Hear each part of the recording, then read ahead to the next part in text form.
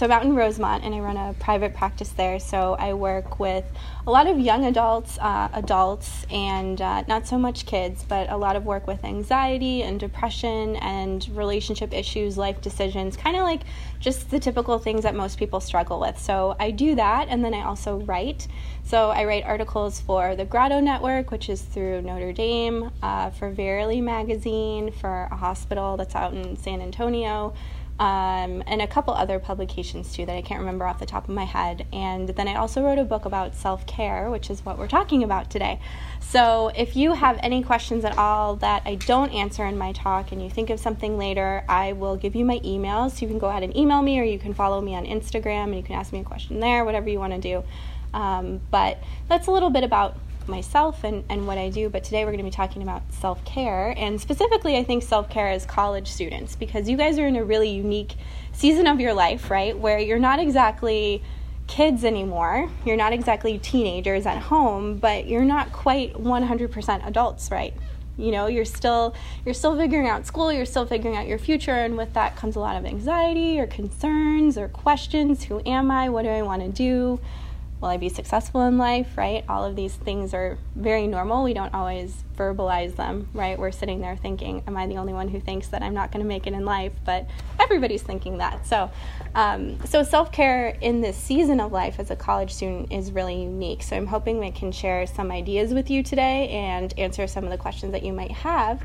One thing that'll be helpful, though, for me as we get started is to get an idea of what are some of the things that you find really stressful about college life. So if you want to just raise your hand, yes, what's stressful about college life? Sleep hygiene. Yeah, for sure, right? Because are you getting 8 hours of sleep a night, every night? Are you going to bed at the same time and waking up at the same time? Probably not, right? Especially on the weekend. So that's a good one. What else is stressful? Yes. FOMO.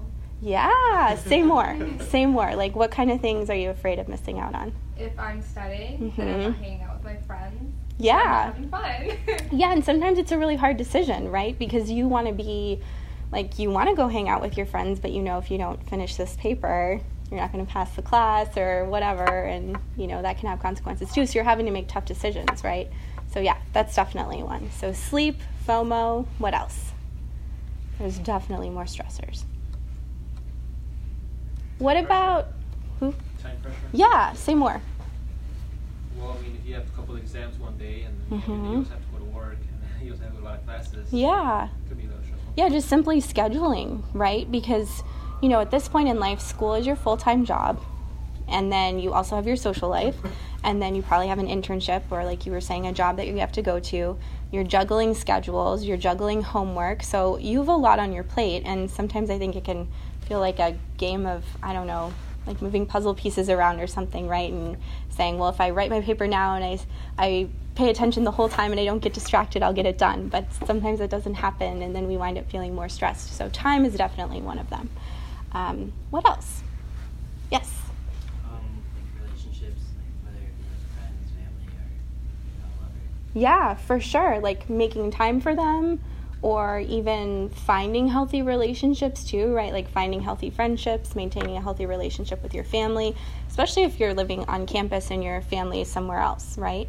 That can be hard too, because I know when I was in college, it was easy for me to just be immersed in the college world, and then, you know, a week later I'd think, oh, hey, I haven't talked to my mom in a while, or I haven't talked to my sister, and I'd have to give them a call, right? And they'd be like, where were you? What were you doing? What was up?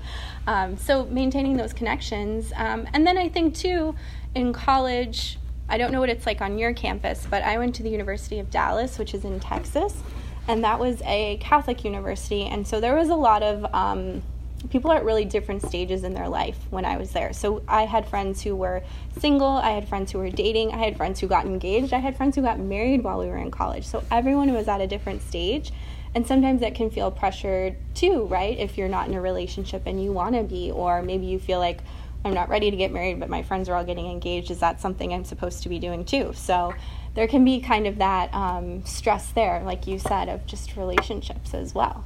So that's a good one. Any other challenges for being in college? Yes. Probably keeping like a positive mindset. Yeah, say more. What would be like an example? Even if you make one up, it doesn't have to be personal. It's like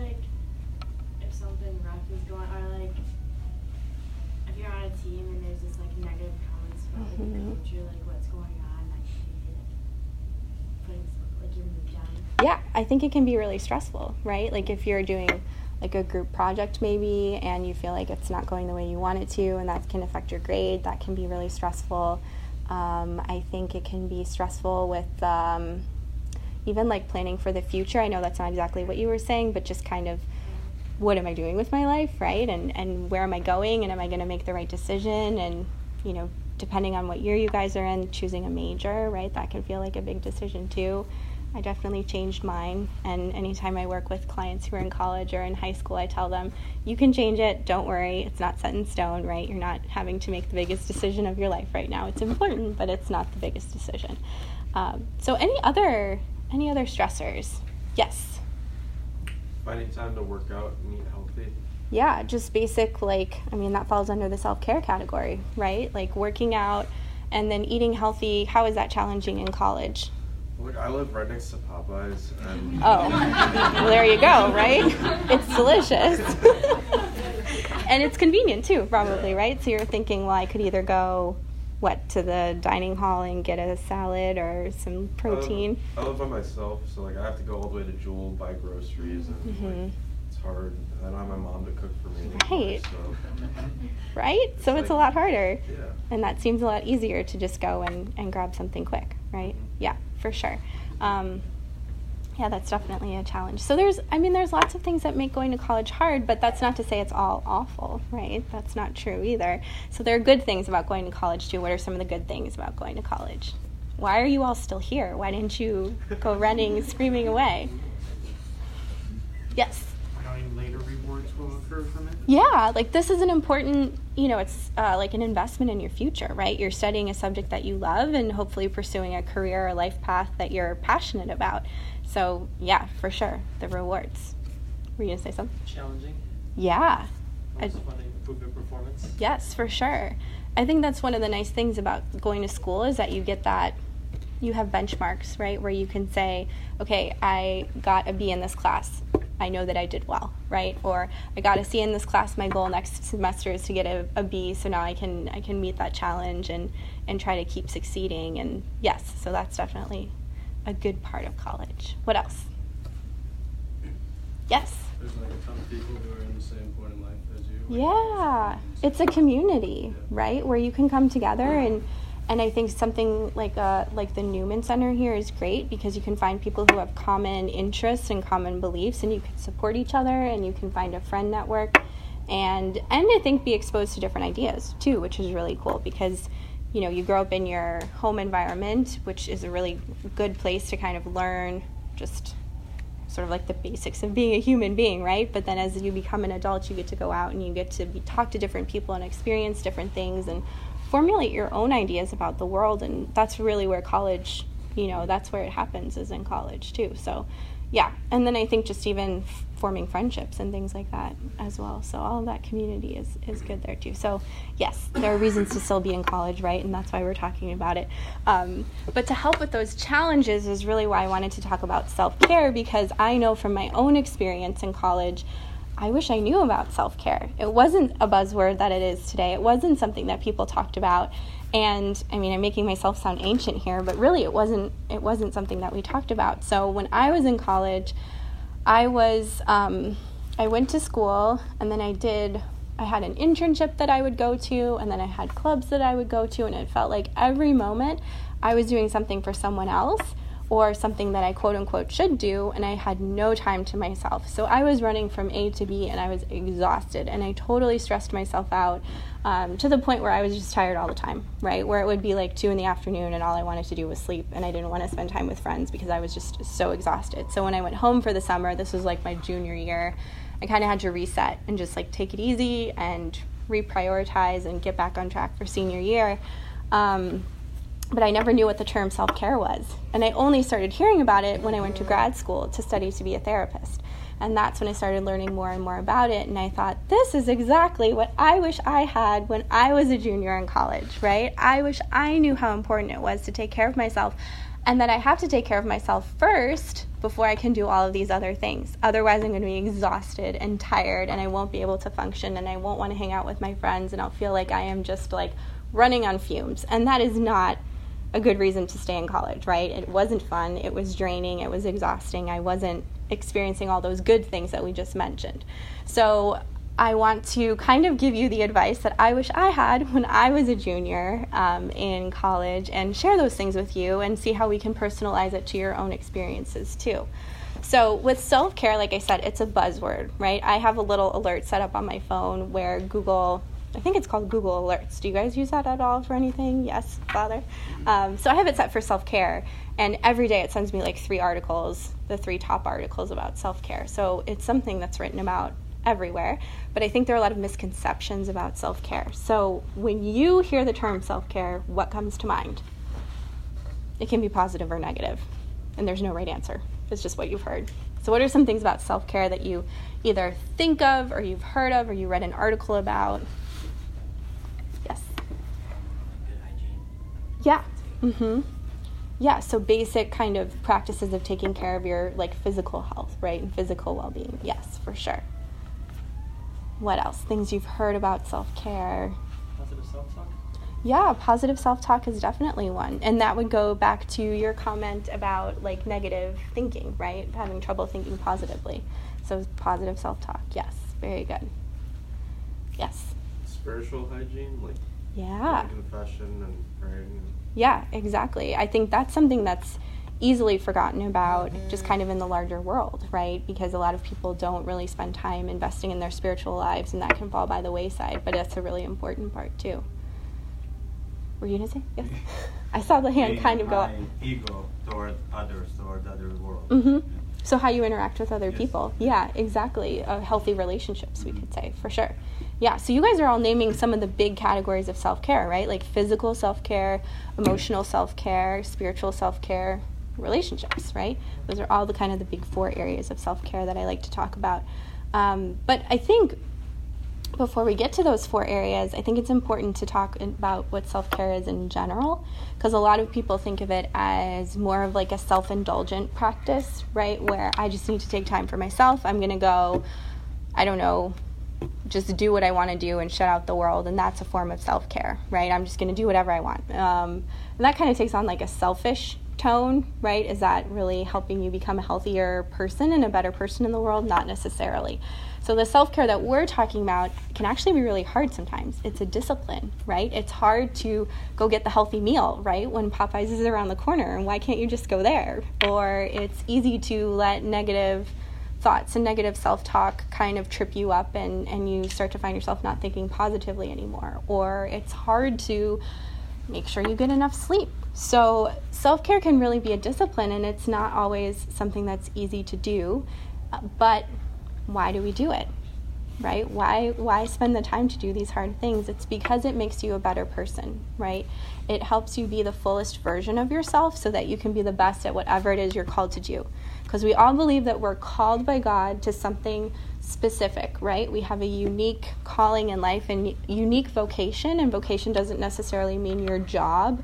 It doesn't mean whether you're supposed to be single or married or in the religious life. It means what unique combination of talents and gifts have you been given that you can use to better the world and bring others closer to God, right? So in order to live out your vocation fully, you have to take care of yourself. Because if you're running on fumes, like I was when I was a junior in college, you're not giving your best self, right? You're kind of giving the exhausted version of yourself, and you're not really making a difference as much as you'd like to. But if you're taking care of yourself, you can make that difference. So that's why we talk about self-care, right? Sometimes it can, bless you, sometimes it seems counterintuitive. Why would I want to take care of myself when I could be going and helping other people? But it's sort of like the oxygen mask analogy. You guys may have heard of that before, but you know when you're flying and the flight attendant tells you, okay, if the cabin pressure drops, you should put on your oxygen mask first before you put it on the mask of the person next to you if they need help, right? Why? Why do you need to put your mask on first? Like, why do they tell you that? What's the reason? Yes. So that you don't pass out from that? Yeah, because if the oxygen masks are dropping, your cabin is losing pressure, right? And so if you pass out first, you won't be able to put the mask on the person next to you, and then 2 people are unconscious, right, and not able to take care of themselves. So if you put your mask on first, then you're able to help the person next to you. So when you practice self-care, It's like putting on your oxygen mask, right? And taking care of yourself first so that you can be there for the people in your life that God has called you to serve in whatever way that is. Did you have something you wanted to say? I was going to say, it would also might be harder to put the mask on the other person. Yeah, that's true. That's true. And what if they're scared? What if it's a little kid and they're scared, right? And you're having to explain to them and they're taking so much time, and then all of a sudden you're both not able to put your masks on, right? Yes. So exactly. So I think that's a really helpful analogy, the oxygen mask analogy, because it really paints that picture of you have to take care of yourself so that you're able to do the things that you're meant to do or that you're called to do. And you can't do those if you're not taking care of yourself. So that leads us to those 4 big areas, right? So physical self-care, spiritual self-care, emotional self-care, and then relational self-care. And I'm not going to go through all of them in great detail just because of time, but to give you a sense of what falls in each of those categories and some things that you guys can be doing in college. And then I have a short, fun exercise we can do to kind of demonstrate something you can use, and then we'll do questions. So for physical self-care, we've already kind of started talking about some of those things. So sleep is important, obviously. Eating is important. Nutrition's really important. And I'm sorry, those are the same thing, right? So sleep, nutrition, and exercise is what I was thinking of. And then along with those comes body image. So really just like thinking positively about yourself, right? I think it can be easy when it comes to sleep and nutrition and exercise. If you're not doing those things, it can affect your body image, right? Because you're saying, well, I feel really tired and I just feel super gross and I look gross and I hate myself, right? And that just takes you down this downward spiral. So those 4 things are interrelated. But really quickly, for sleep, for your age group, your recommended amount of sleep is 7 to 8 hours a night. And I know it's super hard to do, but you should be going to bed at the same time, waking up at the same time, even on weekends, right? That would be like dream schedule, right, that everybody wants to know. Not necessarily realistic, but kind of figuring out what works well for you. That's the most important thing, right? Self-care isn't about being perfect. It's not about checking off boxes. It's knowing what you need and helping you to get to that point where you're giving yourself what you need, right? And again, you're doing this not because it's selfish, but because so that you can take care of yourself, so you can be the best version of yourself to the other people in your life that you're called to serve. So tips for just getting good sleep. Does anybody know some good ones? Like, for example, should you have the TV on while you're falling asleep? No, right? Because it prevents you from falling asleep. Yes? Relax your muscles. Yeah, so just thinking basic relaxation can be really helpful. You can download an app, yes? Cold shower. A cold shower. Do you know why that works? Because it cools down your blood flow. Mm-hmm. Yeah, decrease blood pressure. Yeah, exactly. And that tells your body to start preserving your core and then going into that activating your parasympathetic nervous system, right? So it sounds counterintuitive, but yes, cold water. Yes? Counting the sheep. Counting the sheep, yes.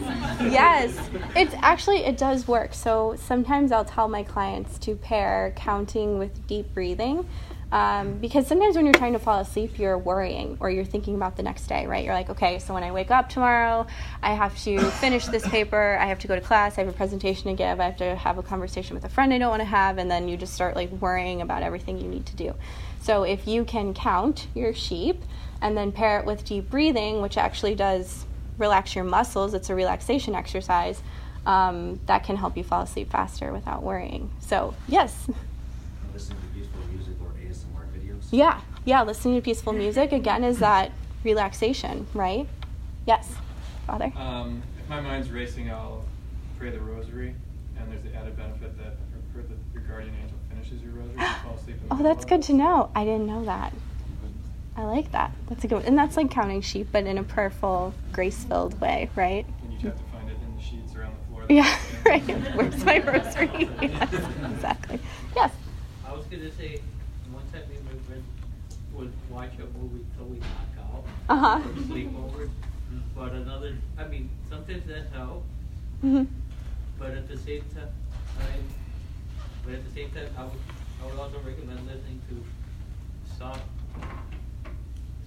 music. Yeah, something that's calming, right? So not necessarily like heavy metal, whatever type stuff. I don't know. But yeah, something relaxing would be good. Yeah, so all of those are good suggestions. Yes, you have one? I was gonna say, like, I usually try to do like a lot of different things, try to like do as much as possible within the day. But I know that at the nighttime before I go to sleep, I just have to stop thinking about everything. Yes. And one thing I do to, I guess, relieve anxiety of like, oh, but I still need to think about all these things I need to do tomorrow, is I actually like text myself. Oh, that's a good idea. And then I text it, and then I go, okay, I know what I need to do. Yeah. To knock out. Because so now you have it recorded and you're not worried about forgetting it or anything. Yeah, that's a good strategy. Or you could like write it down if you wanted to write it down too. If you have things in your mind, it's hard to go to sleep. Yeah, because your brain's thinking I have to hold these now for like the next 8 hours and can't forget them, right? And that's stressful. Yeah, so you guys, you already have some strategies that you're using, and I think it's important to think about developing kind of like a bedtime routine, right? Like when you were little, you were toddlers, you definitely had a bedtime routine, right, that your parents wanted you to do, or whoever was taking care of you. So you probably put your pajamas on and you read a story and then you brushed your teeth, or maybe you had a snack first, right? But that was a way of signaling to your brain and creating that habit that it was time to start calming down and going to bed. So we need to do that as adults too. So think to yourself, what kind of routine would you like to craft that would help you kind of wind down at night, signal to your brain that it's time to start decompressing and letting go of the stress of the day. And, you know, whether that's preparing for your next day by writing some stuff down, listening to some relaxing music, counting sheep, praying the rosary, doing some deep breathing all together, right? So, but creating your own self-care routine at night to help you decompress from a busy day and prepare for the next day, because sleep is really important, right? A lot of things happen during sleep, and they still don't really know everything that does, but your brain kind of cleans itself and your muscles are repairing and your memories are consolidating and you're working through things as you sleep. So it's a really important thing to do, even though it's easy probably to say, well, I could be doing, you know, I maybe have some FOMO, right? Like I know I'm supposed to go to bed right now, but there's all these things I want to do. So that brings in the discipline side of self-care, I guess you could say. But, you know, nutrition, you know, I'm not a nutritionist, but essentially, you know, eating well-balanced, healthy meals and making sure that you're getting what you need protein-wise, carbs, veggies, all those things is important. And then moving, just exercising, right? And that doesn't mean that you have to be a hamster on a treadmill. That can mean going outside and playing ultimate frisbee with your friends, or going for a walk and, you know, having a walking meeting with your study group instead of one where you're sitting down, but just kind of trying to move more. That's important too, especially with stress, because exercise has been shown to reduce anxiety and depression and help you manage stress. So actually has it serves a purpose too, right? It's not just something that you should do, it's something that you get a benefit out of. Let's see, we can talk about, I'm trying to think of what other categories to talk about. I guess spiritual self-care would be a good one. You know, which we kind of just talked about briefly, but just, you know, investing in your spiritual life, because what you believe informs everything that you do. And so if you're investing in self-care from a spiritual standpoint, that's going to have a spillover effect into all the other areas of your life, right? So, Father, can I put you on the spot and ask you for some self-care in the spiritual life? Like, what are some good things to kind of just maintain that? I think the morning ritual, like you're saying about having a regular nighttime ritual, it's helpful to have a good morning ritual as well. So like, you know, not immediately going to your phone or not immediately going to music or something, but to have that quiet time, because a lot of times your first, even if you're not a morning person, which I'm not, your most attentive hour, maybe all day, or your most clean hour where your mind's not full of other stuff, is right when you wake up, because of all those benefits of sleeping. Mm-hmm. So to at least take some time to offer that to God and to let Him kind of bless your day, thank Him for your existence and all that. Also some routine of examination of conscience on a regular basis. Easy way to think of examination of conscience is like if your day is a tape, you just hit rewind like 12 hours, 24 hours or something, and then hit play and watch it with God together, and to notice some of the happies and crappies, you know, like where has God really blessed me, to thank Him for it, but where are some places where either I'm my own worst enemy, or something's just happening and I need to deal with it and relate this to God. I did a whole talk on prayer last night, actually, which is on our podcast, Oh. which Julie's talk will be on as well. So go listen to the podcast, Yeah. right? Get some more spiritual ideas. Yeah, and I think, like you were saying, when you're doing an examination of your day, I think it can help also direct you into areas where you're feeling drained because you're not taking care of yourself, right? Like maybe, kind of seeing how the impact of not getting enough sleep is impacting your day and your ability to serve others and kind of making those connections. But I think from a spiritual standpoint, it carries more weight because of your vocation and what you're called to, and it's not just, well, I got to take care of myself because I'm supposed to. It's I have this calling that I need to meet, and so I need to take care of myself so that I'm ready to do that when I'm called to.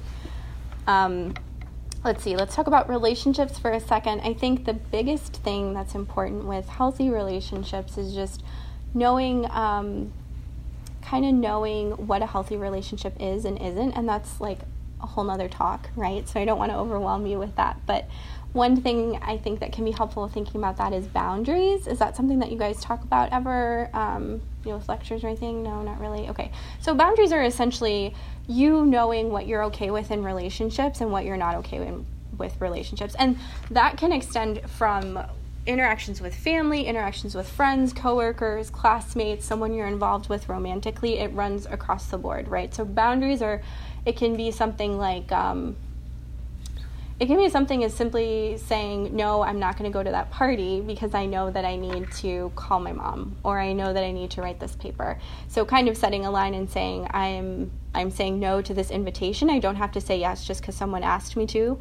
I think sometimes we're tempted to be people pleasers, right? And we want to make everyone else happy, but sometimes that can be at our own detriment, right? If we're running from here to there and doing things for other people, for the wrong reasons, right? Because we want to make them happy, not because it's good for them or good for everybody as a whole. So if you're interested in learning more about boundaries, because like I said, it's a huge topic and there's just so much you can talk about, there's a series of books, and the first one's called Boundaries. So it's super easy to remember, and it's by these Christian doctors. Cloud and Townsend are their last names, and they're really good. So if you're wanting to dive more into that, you can look into that, and if you forget the name, just email me and I'll let you know what it is. And then emotional self-care is really important as well, and that's really, we're affected physically by stress, but we're also affected emotionally by stress, right? And that's where, anxiety or worry or just feeling sad and overwhelmed can come in because of all of those negative things about college life that we were just talking about at the beginning today. So some of the things that can help with just handling that worry and that stress from an emotional standpoint is watching just the way that you're thinking. So I'm going to point back to you, and you mentioned negative thoughts, right, at the beginning. And that can happen a lot when you're stressed, right, where you start having what are called cognitive distortions, which is just like a really complex. Are there any psych majors here? Yes. Okay, so what's a cognitive distortion? Have you guys covered that? Have you covered that? Yeah, isn't it like your own beliefs like distort what you think about yourself? So Yeah. like maybe you think like, oh, I'm really ugly, and then like, I don't know, you start feeling that way even though it's not true. Like Yes. there are things that you believe that aren't true, and you make yourself. Yeah, very good. Good explanation. So basically, it's essentially we have these set of beliefs that we decide are true, whether or not they're true, and we live our life according to them. So it could be something like, I'm not good at school, and I'll never get a good grade, so why even try, right? And is that a positive and uplifting way of thinking? No. Is it true? Not necessarily, right? We're not all meant to be perfect scoring students. High achieving. I think we're told that's like the right thing to do, but that's not always true. So I know when I went to high school, did anybody go to Bennett Academy? No, it's out in Lisle. They were like a high pressure school. Are you nodding your head? Yeah, so they were like a very high pressure school. Like the day, your freshman year, your very first day, they were talking to you about your college applications. So they were telling you everything you do should be to prepare to go to college. So I half joke that I've never worked harder in my life than when I was in high school, because it was just like crazy. And so when it came time for the ACTs and the SATs, everyone was like, what did you get? And someone of course got a perfect score, and then you were feeling like, oh my gosh, I didn't get a perfect score. Does that mean I'm not smart? Am I going to get into the school I want to get into? And then you find out that you didn't need a perfect score to get into the college that you wanted to get into, right? And that when you're a freshman in college and you're meeting people, no one at my school said to me, what did you get on your ACT, right? Like, no one cared about that anymore, but that was such a big deal in college. So just that sense of competition and stress and these beliefs that we give to ourselves that I have to be perfect, and if I'm not perfect, then I'm a mess, right? If I don't get a perfect score, if I don't have the perfect life or the perfect friend or the perfect boyfriend or the perfect girlfriend or perfect career, whatever, then I'm a mess. But none of us are perfect, right? We all make mistakes. And so we're going to feel let down. We're going to feel disappointed in ourselves, but that doesn't mean that we're a bad person or that we're a failure or that we're hopeless. But when we have those negative thoughts, that's what we tell ourselves, right? So watching how you're thinking is really important. And that's something that if you're really wanting to learn more about, you can read about it, but you can also go to your campus wellness center and talk to the counselors there too, because they can kind of give you some tips based on your unique situation as well. So I think it's a good time to move into an activity, because I have been talking for a long time. So we're going to do, it's another stress relieving thing that kind of addresses like emotional and physical. So we're going to talk about being in the present moment. So we have two options. You can do both if you want, but lotion, so you either need to do a pump of lotion in your hand, and I'll tell you what to do, or grab a chocolate, okay? So we're just going to toss it around. There's no right or wrong answer. If you want to, is it too much? It's Okay. too much. We'll just pass it down. You want a chocolate too? Are people going to say no to chocolate? Okay.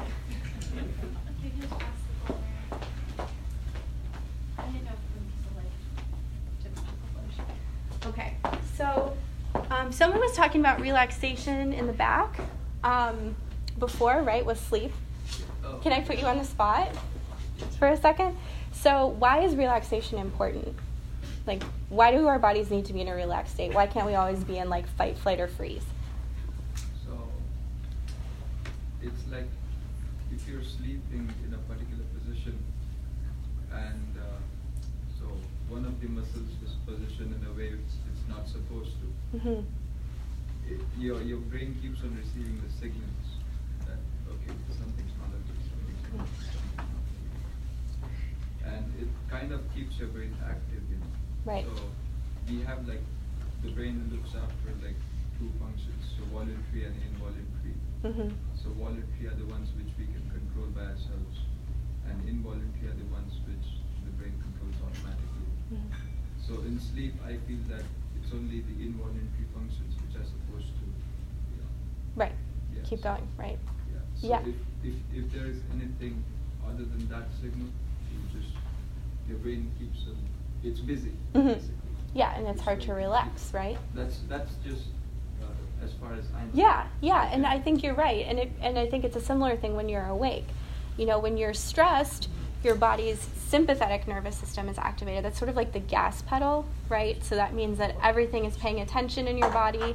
Your essentially your body is sort of like ready to go into like a fight, flight, or freeze mode, right? It's kind of looking for danger or things that it needs to pay attention to. So it's working hard and it's activated. But when you are relaxed, your parasympathetic nervous system is activated, and that's more like the brakes, right? So that means that your heart rate goes down, your blood pressure goes down, your breathing slows, you're getting more oxygen to your brain, which is a good thing. And the opposite happens when you're stressed. So when you're stressed or you're in fight, flight, or freeze, your heart rate goes up, your breathing becomes more shallow, your muscles are tense. Did I say your blood pressure already? Yes. And so you're getting less oxygen to your brain as well.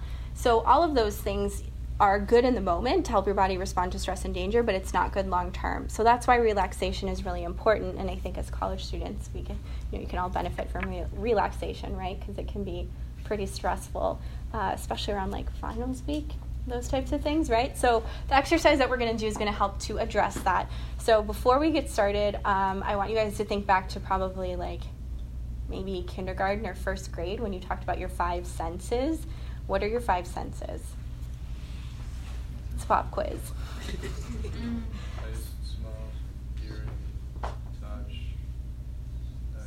sight. Yes. So when you are activating all 5 of your senses, which is what we want to do when you're relaxing, you're thinking, okay, what am I seeing?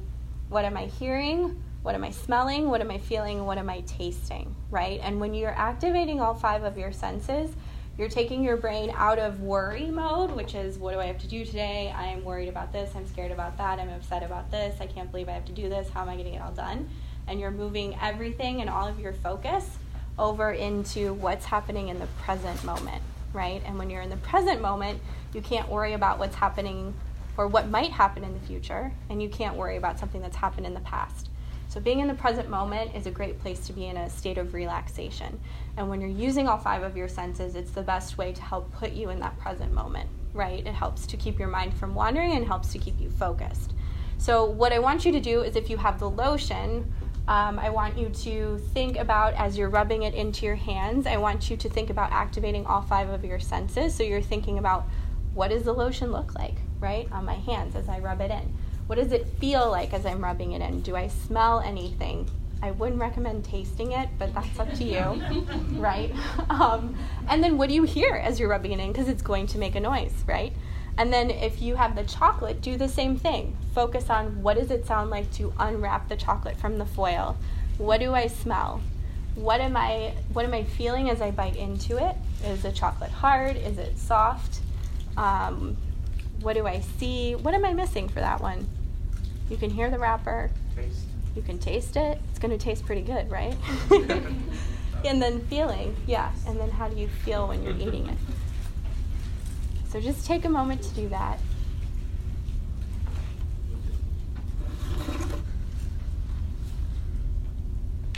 And if you want to try both of them, you're welcome to. There's the lotion over there and the chocolate. So if anyone wants more chocolate, or... So think about using all 5 of your senses and now in that feeling of just being present.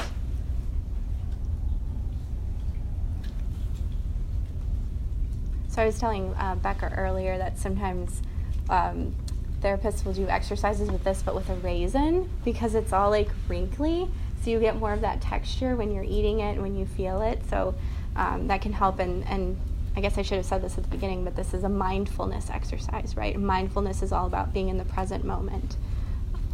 So anybody have any reactions to, it doesn't have to be life-changing or anything, but just what was the experience like? Was it easy to pay attention? Was it hard? Did it feel silly? Maybe. Any thoughts at all? Yeah. Yeah, I can see this being really helpful, because lately I've had a lot on my mind. Yeah, and it's kind of taking like a mini break, right? Like it's taking those 30 seconds to just be in the present moment, forget about the assignment that you have to do. And I like it that because you can do it anywhere. You know, if you're taking the bus on your commute to wherever you're going, you can do it when you're there. You can close your eyes, you can think about, like, even what's it like to be on the bus? What am I hearing, right? What do I see? What do I feel? The bus moving underneath me, I feel it on my feet or whatever. But activating all 5 of those senses can give you that break, especially when you're stressed. And you can do it when you're studying. If you're like, oh my gosh, my brain can't take anymore, I need to do something. Go in and take yourself somewhere, whether it's, getting coffee or getting tea or grabbing something to eat, and focus on all 5 of those senses. Or even, you could come here and go to the chapel and kind of put yourself in the presence of God. And again, you can use all 5 of your senses to do that too. So I like that strategy because you can take it and generalize it to many situations, right? It doesn't have to be lotion. It doesn't have to be chocolate. All it is about engaging all 5 of your senses. And you can do that anywhere you go, anytime you need to. And it's a great way to, again, put yourself in that present moment and let go of all of those stresses that, are more than happy to walk around with you all day, right? So this is your chance to take a break from them. Could anybody see themselves using this or something similar in school or studying? Maybe, yes, give it a try. And I think if you look it up online, if you just kind of type in mindfulness ideas, there's all different things that come up, like guided imagery, which is basically closing your eyes and imagining a really peaceful place, and then using all 5 of your senses in an imaginary sense to what would it be like to be there. So if you were on the beach, feeling the wind blowing, hearing the waves, tasting the salt in the air, feeling the sand, those kinds of things. And again, give you kind of like a mini brain break, which is what we're talking about. When you're studying, you need those brain breaks, and this is a great one. Question? Yeah, isn't mindfulness kind of good for like deterring you from negative behaviors too? Like if you're, say like you're addicted to smoking or something, if you like are trying to be really mindful about how it actually like smells and feels. Yeah. Understand, like, with all 5 senses, like, why it's actually bad for you. Yeah, that's actually a great point, and it helps you to, like you said, if you're really paying attention to what you're doing rather than going through the motions, you're more intentional about it, and that gives you an option to choose whether or not you want to do it too, right? Like, am I smoking without even knowing that I'm smoking, right? I'm not even thinking about it, my hand's grabbing my pack of cigarettes, or am I saying, okay, I'm picking up my cigarette, I'm going to light it, do I actually want to do this, right? Instead of going through, so breaking habits can be a good one for that too. So I want to kind of leave you with that strategy, but I think we have some time for questions, so if anybody has questions that they want to ask about self-care or stress management in college, you can raise your hand, or if you want to text it, you're welcome to text it too. Did you have any questions? Yeah, I have a few. Oh, okay. So we'll start with this one. What tips do you have about getting into the discipline of improving your self-image? So how do you get into that discipline of actually improving your self-image? I think one of the most important things for getting into a discipline is having a why. So, in other words, what is your reason for doing it? Are you trying to work on your self-image because that's just what you're supposed to do and you know that it's bad? Or do you truly believe that you deserve better and so you want to work on it? So I think identifying your why is really important. Same thing with self-care, right? You have to believe in self-care and why it makes sense to even do it. Otherwise, you're just going through the motions and it's not going to stick. So I would say before starting any discipline, having your why. Why are you doing this? And then along with that is being as specific as possible with your goals. So being really concrete and not just saying, I'm going to be better about my self-image, because that's very vague. How do you know you've reached your goal then, right? So you want to say something like, I'm going to, every morning when I wake up, I'm going to write a positive statement about my self-image, and I'm going to set a reminder on my phone so it pops up every 2 hours, so I'll see it every day, right? So you've got something more concrete for a discipline, I would say. And then how does time management fit into self-care? That is a good question, right? Because it probably feels like, how am I supposed to make time for self-care when I have so many other things going on, right? So I think self-care can sometimes seem like sometimes I joke it feels like you need to go on like a weekend retreat somewhere, like in an island, and just like take care of yourself. But the reality is we all live busy lives, and so with time management, I think it's about identifying where your priorities are and scheduling things according to those priorities, right? So if self-care is a priority, then you will make time for it. If you are, school's a priority, right? So making sure you're using your time to make school a priority, and then cutting out those things that aren't a priority and aren't healthy, right? So like a silly example, but a really effective one for me personally was I would always have, when I was working on my computer writing articles, I always had my email tabs open, and so every time an email came in, my attention immediately shifted from the article I was writing and what I was supposed to be doing and went over to, who sent me an email, right? And then I go look at it, and then, 15 minutes later, I've done 100 things, but not what I was supposed to be doing.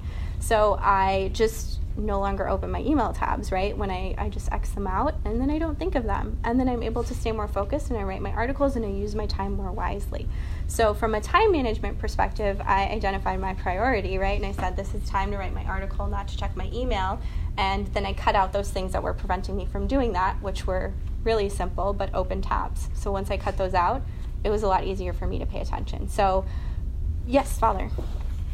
Well, if you have more thoughts on that, I'd like to hear. But one thing that to me was indispensable in all these things, but any discipline that I have tried to adopt in my life, it's always helped to have somebody help me do that. Like an accountability person? So when I was in college, a big shift for me was friends that would hold me accountable, who I had agreed with them to hold them accountable. Things like working out, calling mom, going to class, getting homework done, praying every day, like things, self-care things on all levels that we knew we should be doing, but weren't doing. And like anything, bad habits, there's all this self-deception and stuff. Like in the moment, you know when you feel good, like I should do that and I want to do that, but then something else competes, and more often than not, your friends are actually deterrent to you doing the thing you know you should do, rather than the ones encouraging you. So just having some friends who you agree with, like, hey, I want to exercise 3 times every week, so like in a week, let's get coffee, and then I'll tell you whether I did that or not, and you hold me accountable. And you got to go also vice versa. And I think that that has the added benefit of helping you with your self-image, because a lot of times your self-image is like what you hope everybody. Well, you're always trying to project, like, I'm really good. Look at me, I've got everything in order. But inside, you know you don't, and so you feel like a hypocrite or a liar. Yeah. To have somebody you confide in that actually knows what you're struggling with and the things that you find difficult, and sympathizes with that, and also tells you their stuff, and like you have a relationship that's real. Yeah. And that immediately makes you feel more like you're not alone. Yeah, because I think a lot of times you walk around just sort of like back to that negative thinking or cognitive distortion. I think we walk around thinking everyone else is perfect and I'm like the failure. You know, I have all these faults. So when you talk to other people and share your struggles with someone that you trust, you learn from each other and you support each other, but you also get to see, okay, not everybody else is perfect. And that's okay, you know, because you like your friends even though they're not perfect. You want to spend time with them. And I think it just helps with being more compassionate towards ourselves, too, because we need to hold ourselves accountable, but we don't need to beat ourselves up and tear ourselves down, right? We need that encouragement, and that can come from, you know, that accountability friend that you might have. But, yeah, and strength in numbers, right? It's more fun to go to the gym with a friend than it is to go by yourself most of the time. So thanks for sharing. That kind of ties into another question. How do you help others understand the importance of self-care, especially if they're struggling with it or going through a loss or struggling with something in general? Yeah, I think that kind of goes back to like understanding the why behind things, right? So knowing it's either, you know, if we're talking about helping a friend, I guess, helping that friend see that they are worth investing the time that self-care takes, right? That they're worth taking care of, because a lot of times if we don't like ourselves, it shows up in tiny ways, right? So if we don't like ourselves, then we might be in an unhealthy relationship because we think, like, I don't deserve to be in a healthy relationship, so this is what I deserve, this unhealthy one, right? Or, you know, I don't exercise and eat right because I couldn't be healthy anyway. I'm a failure. I can't stick to anything. So, you know, I'm not even going to try, right? So when you don't like yourself, it can show up in these ways. And so helping a friend, I think, is helping them to see that they're worth taking care of, right? That they are valuable, they have dignity, right? And God loves them, and that you love them, and that you are there for them in their suffering, and you think that they're better than that, right? And that you want to help them, but obviously in a compassionate way, right? We all need that compassion. So that's what I would say to that question. Other questions? Yes. In response to how you said about how people drive themselves to think negatively to the level where they can't think positively anymore. Yeah. What kind of strategy? What would you recommend to like rewire that mentality so that they can start thinking positive? Yeah, that's a good question, because it can feel like a habit, right? If you're thinking negatively, it's like you don't even know you're doing it sometimes. But the first step is recognizing it. So catching yourself when you're thinking that way and saying, okay, I'm immediately jumping to these negative thoughts, which usually include things like always or never, right? Like I'm always terrible in school, or I never succeed, or I'm never a good friend, or people always don't want to be around me. So kind of recognizing those catchwords and then basically disproving them. So saying, okay, is it true that I'm always a bad friend, or that no one ever wants to hang out with me? Because I think for most of us, we can find situations where that's not true, right? But our brain likes to say, nope, you're terrible at everything and you're awful, right?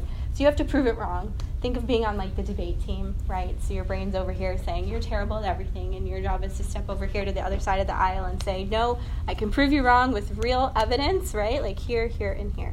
So that's a very like simplified explanation of what you can do, but essentially recognizing it and then proving it wrong. So challenging it using real life situations that have actually happened to you. Yeah. What would be like a good strategy to develop a habit? I mean, like if there's, say suppose I want to go and work out at the gym, but either I'm too lazy or I don't have time, I'm busy with other stuff that I can make it. And when I start, it's like, the first 2-3 days I'm like consistent. So, okay, I'm gonna do it. And I just find after a while that okay, I'm not doing it anymore. I just lost all the motivation and back to what I was doing. So, what would be a good strategy to develop a habit? I mean, it can be anything like working out or studying or sure. reading Bible. But just habits in general. Just habits. Yeah. Well, like I think. Converting your actions. I'm sorry. No, go ahead. Converting your actions into habits. Yes.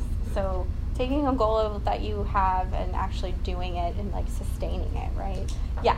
So I think one thing is small goals that are important. So going to the gym every day for the rest of your life is a really big goal to have. But if you start out with, okay, this week I'm gonna go twice a week, and then next week I'm gonna go 3 times a week, and then the week after that I'm still gonna go 3 times a week. And then if I feel like I'm on a good roll with that and I found a good time to go and a friend to go with and a good workout, then I'm going to add a 4th day in and then try to stick with 4 days, right? So kind of setting those small goals is good. And then like I mentioned before with another question, being as specific as possible about how you're going to achieve your goals helps you to actually make them into a habit. So saying what time of day are you going to go? How are you going to get there? How long are you going to spend there? What are you going to do when you're there? Are you going to bring a friend with you? What are you going to do afterwards? But being as specific as possible when you visualize it can help you make it into a reality versus more of a vague, I want to eat better, right? Well, what does eating better mean? It can mean different things for different people, right? Or I want to be a better student. What does that mean? So, could it be changing your major? Maybe for someone it could be getting different grades. It could be tons of different things. So I would say being as specific as possible and then small goals for yourself or breaking that larger goal into a smaller goal. Question? Yeah, I didn't know if you're just raising your hand. Just some advice for anybody really that wants to work out more. I think specifically for working out is people think of going to the gym as an hour and a half long activity and then you have to do this and that's a pretty big chunk of your day to take off to do that. But that's what makes it hard to follow that consistent schedule. You can't do that every day. You just don't have enough time. But if you do something literally just every time you get out of the shower in the morning, do 20 push-ups and 10 pull-ups. Yeah. And you that's kind of easy to stick to every day. And if you just do that every day, over time, it definitely pays off. And it's a lot easier than trying to dedicate 2 hours a day. For sure. Yeah, I think that's great advice. And that also ties in that idea of pairing where you pair a new behavior with an old one. So you shower every day, so then you pair it with. And then if you make it a specific thing, after every shower, you just do it real quick. It takes 2 minutes. And you don't even think about it anymore. You're not should I do it? Should I not do it? It's just this is what I do. Yeah. Yeah, that's great advice. Thank you for sharing. Good. Yes, I think this will be our last question. Yes. Okay. All right. I also agree that working out with your body weight is underrated. But do you have any advice for when you're in the moment and there's something you're supposed to do, like work on an essay or something that you don't necessarily have to do that moment, and you're you're just kind of struggling to try to make the right choice. And do you mean it's not super urgent that you do whatever it is you're supposed to do? You could choose something else, but you know that maybe it's a better choice to. Or even if it is urgent, but when you're struggling to do the right thing and it's not easy to do. Yes. I mean, I think prayer would be important. I think Father could probably throw in a tip or two with that, right? Yeah, well, you're talking about when it's a choice between a good and a bad, certainly praying, asking God for help, but it sounds to me like you're also asking a good and a good or a good and a neutral. Yeah. I have this paper due tomorrow. I have 12 hours to do it in, I could watch 2 hours or something, and then get to the paper. How do you get yourself to just say no to all the good and neutrals and say yes to the best, yes to the thing you really need to do? Exactly, yeah. That's a hard thing, and it requires, just being honest about the no's that it's going to take to say the right yes. A no to, all the tabs that are open on my browser, no to, phone in airplane mode, giving yourself the space to actually do. Spiritually, it is like a dying to yourself a lot of times, and the FOMO. I get it. In college, it's hard to sit down and do deep work, something that takes 2 hours to do, a good isolated session on a paper requires that you to say no to a lot of things. And then it might even be that you finally sit down and you realize, oh yeah, I'm running on 3 hours of sleep right now, so it's impossible for me to really concentrate on this. So maybe the right thing to do is take a nap and then get after it. But if you just fritter away your time watching YouTube or something because you're avoiding doing the thing you know you should be doing, you're wasting all that energy and that time that you could be resting and relaxing. So it's hard to. That's a big question. It is. Well, and I think it's. Well, yeah, and I think personal too, like knowing yourself and what you tend towards. You know, if you're someone who likes to procrastinate and you know that you tend to do that, you always kind of need to be watching.